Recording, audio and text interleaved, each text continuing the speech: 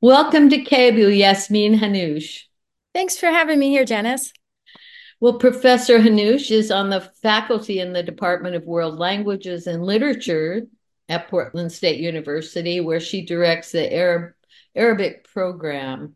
She's an Iraqi writer of both fiction and nonfiction and author of a number of publications and translations, as well as teaching courses, including critical perspectives on the Middle East, oil cities, and the Arabic novel, the Arabian Nights, and among many others.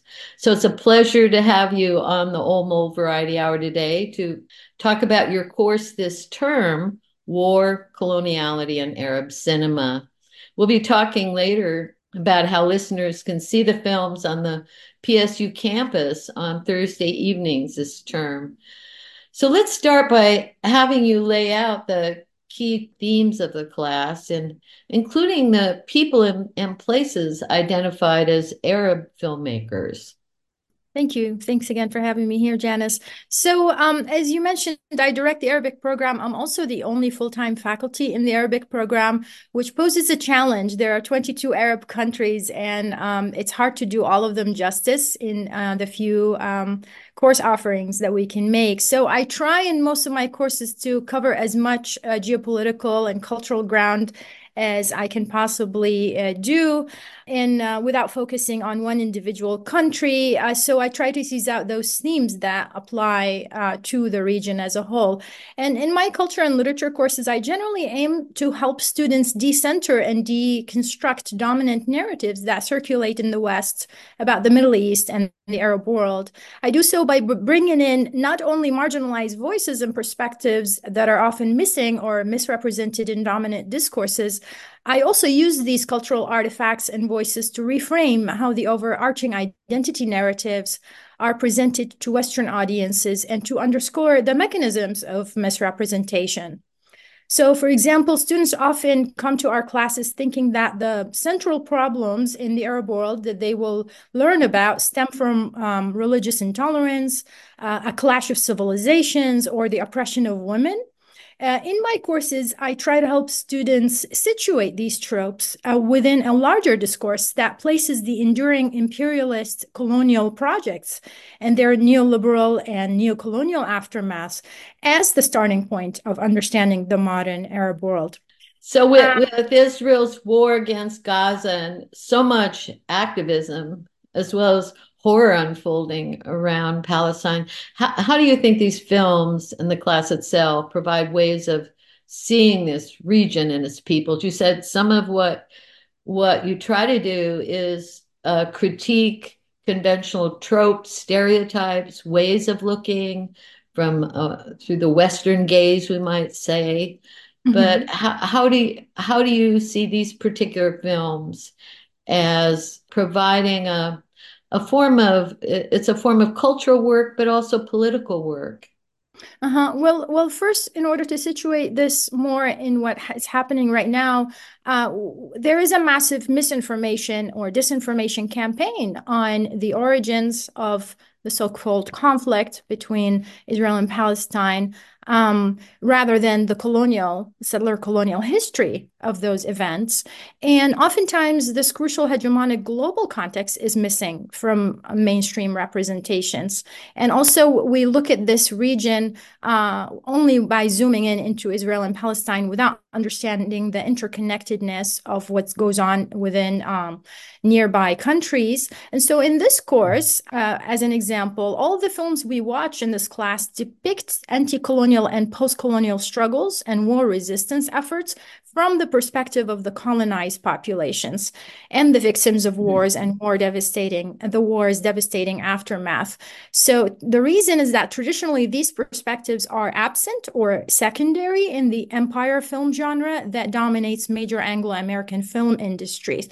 So what the films presented in this course have in common is that they talk back to the dominant views of Western films, namely the empire and the Western film genres that center the imperial and the colonial experiences of the colonizer and the settler, whether to glorify or to critique them. In a sense, we're presenting a counter narrative to what the American audiences are more comfortable or familiar with. We start the course with two films from the national epic genre, The Lion of the Desert and The Chronicle of the Years of Embers. Both of these films are state-funded post-independence movies that were made with the intent to forge and solidify a new collective national identity for the Libyan and the Algerian people, respectively. The Lion of the Desert was made in 1981, monumental production, and it narrates the story of fascist Italy's occupation of Libya from 1911 to 1931 under Mussolini's rule. And right away, the students start to notice the parallels between the present context and history that was taking place 100 years ago. The same happens with the Algerian epic, The Chronicle of the Years of Embers, which chronicles events during the French colonial period, which lasted for about 130 years in Algeria, from 1830 to 1962. And this film focuses more on the personal experience of peasants in Algeria and how they coped with the indirect impacts of colonial presence, like the shortage of water, the droughts the farmers had to deal with because the water was diverted to the lands of the French settlers in Algeria. This is an example of how the daily lives of people, the intimate aspects of personal life, and these stories connect with larger historical dynamics and historical stories. Yes, yes, exactly. And what the course brings to life is that these struggles are continuous and repetitive, and that the tropes repeat in many of those colonial contexts. And so rather than getting stuck in word quibbles about is this settler colonialism or is it not, is this genocide or is it not, we work comparatively to see what it looked like in recent history in other adjacent nation states. What is the hegemonic project like? What is the human cost of these occupations and these infringement of other Western interests in the region on the local populations? Edward Said wrote a classic book called Orientalism that took up some of this same problem of how the Middle East is understood through the fetishizing gaze of Western eyes. And it sounds like some of the choices you've made of films and the film projects themselves kind of speak back to that notion of the Western Oriental gaze. Yes, pretty much. Edward Said's theories in in his masterpiece book Orientalism, and also his other masterpiece Culture and Empire, speak about the cultural products that accompany the making of empire. And the movie industry is kind of like an extension of that. It's the aftermath of the Western novel perpetuating or legitimizing the colonial project. And so, yeah, pretty much everything we do is informed indirectly or indirectly by what Edward Said has contributed to the field. You are right to point out his contributions. And so from the state-sponsored epic movies, we move into something very different in genre, in tenor. This is a movie that was supposed to screen this week, but unfortunately the Menasa Center is closed due to damage from the ice storm. The movie is Silences of the Palace, which is a Tunisian melodrama that was made by Tunisian women director Moufidat Lately. And this movie looks at the impact of colonialism, specifically on the lives of women, and what the post-independence experience for women in Tunisia has been like.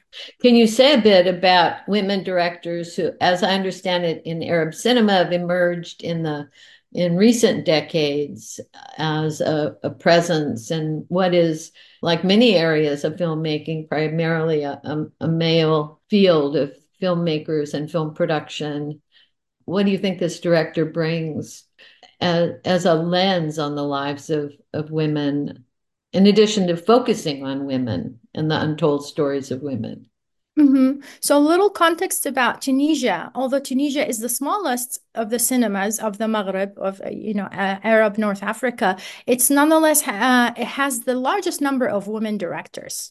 And the reason is that the 1956 post-independence state law gave Tunisian women social status unprecedented in any other Arab or Muslim country. What is remarkable about these Tunisian films that were made by women film directors is that while recognizing the difficulties women face in the Arab world, they refuse to turn their protagonists into passive recipients of patriarchal violence. Instead, a movie like Silences of the Palace and other movies situate these social cruelties within their broader, more encompassing colonial and post-colonial frameworks of societal oppression. And so by doing so, they help us understand the intersections between sexism, racism, state-sanctioned violence, and the legacy of colonialism. It sounds like focusing on the agency of women as well. Yes, very much so. Lately, in her own language, described her female protagonist as colonized by the colonized. So she creates a bigger context for their struggle for liberation. They are not only struggling to liberate themselves from the world of patriarchy and men, but also those men who are oppressing them are themselves victims of another system of oppression, namely colonialism. Yeah, that notion of struggling with patriarchies within as well as patriarchies imposed by the Western powers is I'm sure an important theme among women directors there as it is in other places in the world. For sure. So there's also a film set in your own home country of Iraq that tells a very different story, as I understand. I haven't seen the film, but I've read about it, Son of Babylon, Mm-hmm. that is set after the fall of Saddam Hussein, about a young boy and his relationship, I think, with his grandmother, which sounds like it has a theme around the role of women in men's lives. Can you say a little about that film and whether you feel a particular affinity with Son of Babylon as an Iraqi scholar? Mm-hmm. Uh, yeah, it's the film whose cultural and artistic terrain and also geographical terrain are most familiar to me, having grown up in Iraq. I was born and raised there, and I spent the first 17 years of my life in Iraq. And the story is mostly told from the perspective of the child, so it's very endearing and also very human and reminiscent of my own recollection of Iraq as a child and adolescent. And this movie was released in 2010. And it's, as you mentioned, it characterizes the relationship between a grandmother and her grandchild. And what's heartbreaking about that story is that they're the only two remaining members of that family. And the plot line itself is a search. It's an aftermath. It's post-war odyssey in search of the father of the son, who's the son of the grandmother, after they heard that prisoners of war have been released. So the time setting for this movie is outset of the fall of Saddam Hussein's Ba'athist regime in 2003 and the invasion of the US led powers in Iraq and the country, the landscape, the backdrop to this story in the movie is complete chaos being unleashed throughout Iraq as the grandmother and her child travel in search of a son who had served in the military. And as they search for the son, father, they encounter other Iraqis who tell their stories of hardship. And then they learn about other very difficult events that took place during the reign of Saddam Hussein and the previous 30 years. Also, what's striking about this movie is that it initially starts out in northern Iraq. It moves all around the country, and in so doing, it juxtaposes the experience of a Kurdish people, a Kurdish grandmother and her child, to other Iraqis. So rather than representing Iraqis as one national or ethno-religious monolith, it brings out indirectly the diversity, the ethnic and religious diversity of the country. And there are some striking scenes where they talk to each other and acknowledge the atrocities that the Iraqi government committed against its own Kurdish people in the north. Um, So yes, highly recommended. It's also the movie that will be screening next week, so I hope some Mhm. folks will be able to join Yes, us. I look forward to that. Can you say a little about the translation? I assume all these films are in Arabic and have subtitles translating for the audiences, non-Arabic speaking people. Is that something that, as a translator yourself, that you've been attuned to some of the challenges in particularly the subtleties, and the beautiful nuances of Arabic and how well they translate to the very limited amount of words often that people are able to read in subtitling. Can you say a bit about that? Yes, most of these movies are in Arabic and or the colonial language of that country, or a mix of the two. And there is a considerable loss in translation, as is often the case, but especially with Arabic, since the registers of the different vernaculars are so different. So, everybody's speaking in their regional dialect. But you only get one version of English in the subtitles. Also, the quality of the subtitles varies from a movie to movie, from movie industry to movie industry, from time period to time period. Some of these movies were banned or not distributed in the US, so the quality of their English subtitles are leave more to be desired. I bet Uh, that grates on you at times as a translator. yeah, unfortunately, I have not personally contributed to the translation of the subtitles yet. I do think of it as a nice project to do with my language students.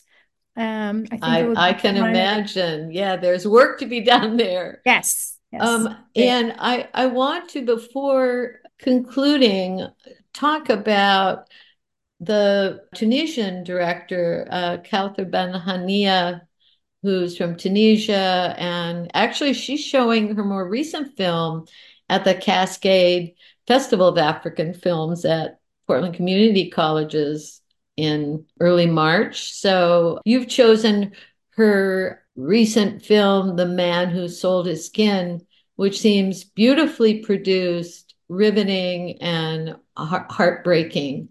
Can you say a little about that film and her vision as sounds like she's, in a sense, a feminist filmmaker and also has a broad anti-colonial kind of lens on her subjects? Yeah, this film was very striking. It was very different when I watched it for this first time. It stood out as being distinct from most of the other movies I have seen on these topics that I teach in this class. It's an internationally co-produced drama, as you mentioned, by Tunisian women director Kauthar Ben Hanina.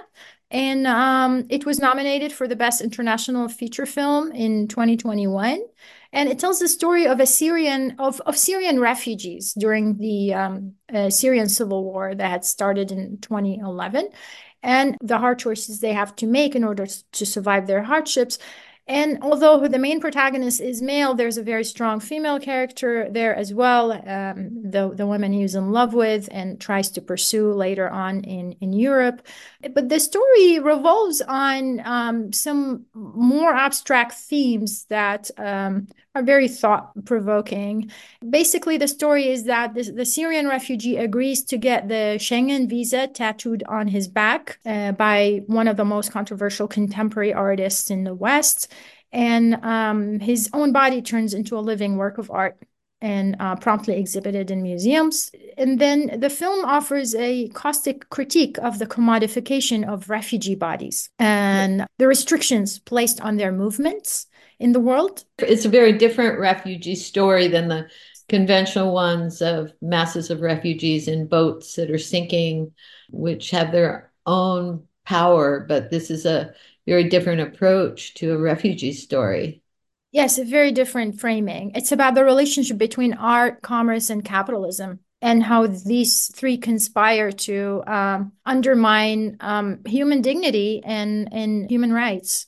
So it zooms out of the scene into the bigger context of what refugees have to contend with globally. So, can you say a little bit about how you envision this class opening up to serve the community. And it's not very common in my experience that screenings of films and film classes are open to the community.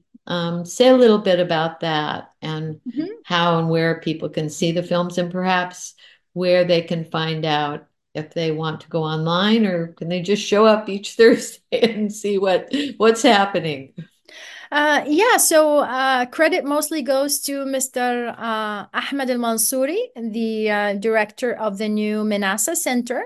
Can you say what Manasseh stands for? Manassa is the Middle East, North Africa, South Asia. It was an initiative with the goal of creating a cultural center to support the Manassa student community at PSU. And they just inaugurated this new beautiful space in fall 2023. And this is why we're able to open up these screenings for free and to the public. So the public are welcome to come and watch these movies every Thursday at 4 p.m. The location is Smith Memorial Student Union, second floor, room 238. And the address is 1825 Southwest Broadway, Suite 238, Portland, Oregon. Thank you so much. Thank And you, thank you Janice. so much for your important work.